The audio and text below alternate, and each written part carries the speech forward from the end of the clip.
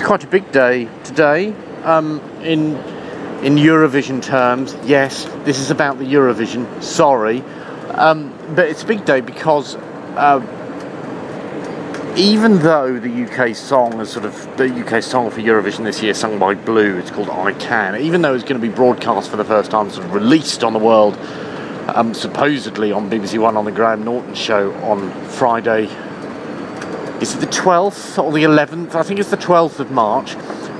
Even though that's meant to be the sort of premiere, as it were, somebody somewhere, it really wasn't me, found the audio. I'm just getting my ticket so I can go home. Found the audio and stuck it on the internet. It was in fact leaked to the internet. Shock, horror. Everybody got very excited. You know, lots of people at the BBC sort of got quite excited, posted things on the internet along the lines of, please don't post links to this because it's actually embargoed, blah blah. But somewhere else on the internet, somebody's posted the entire thing, the entire song, and the song itself is not actually, it's not that exciting, it's not that brilliant. It's actually quite, in a very sort of pop music kind of way, it's quite bland.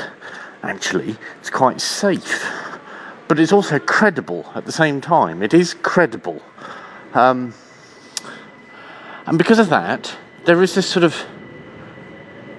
moment when the hardcore Eurovision fans, such as myself, have a little quiet moment to ourselves, and in that quiet moment, we dare to dream.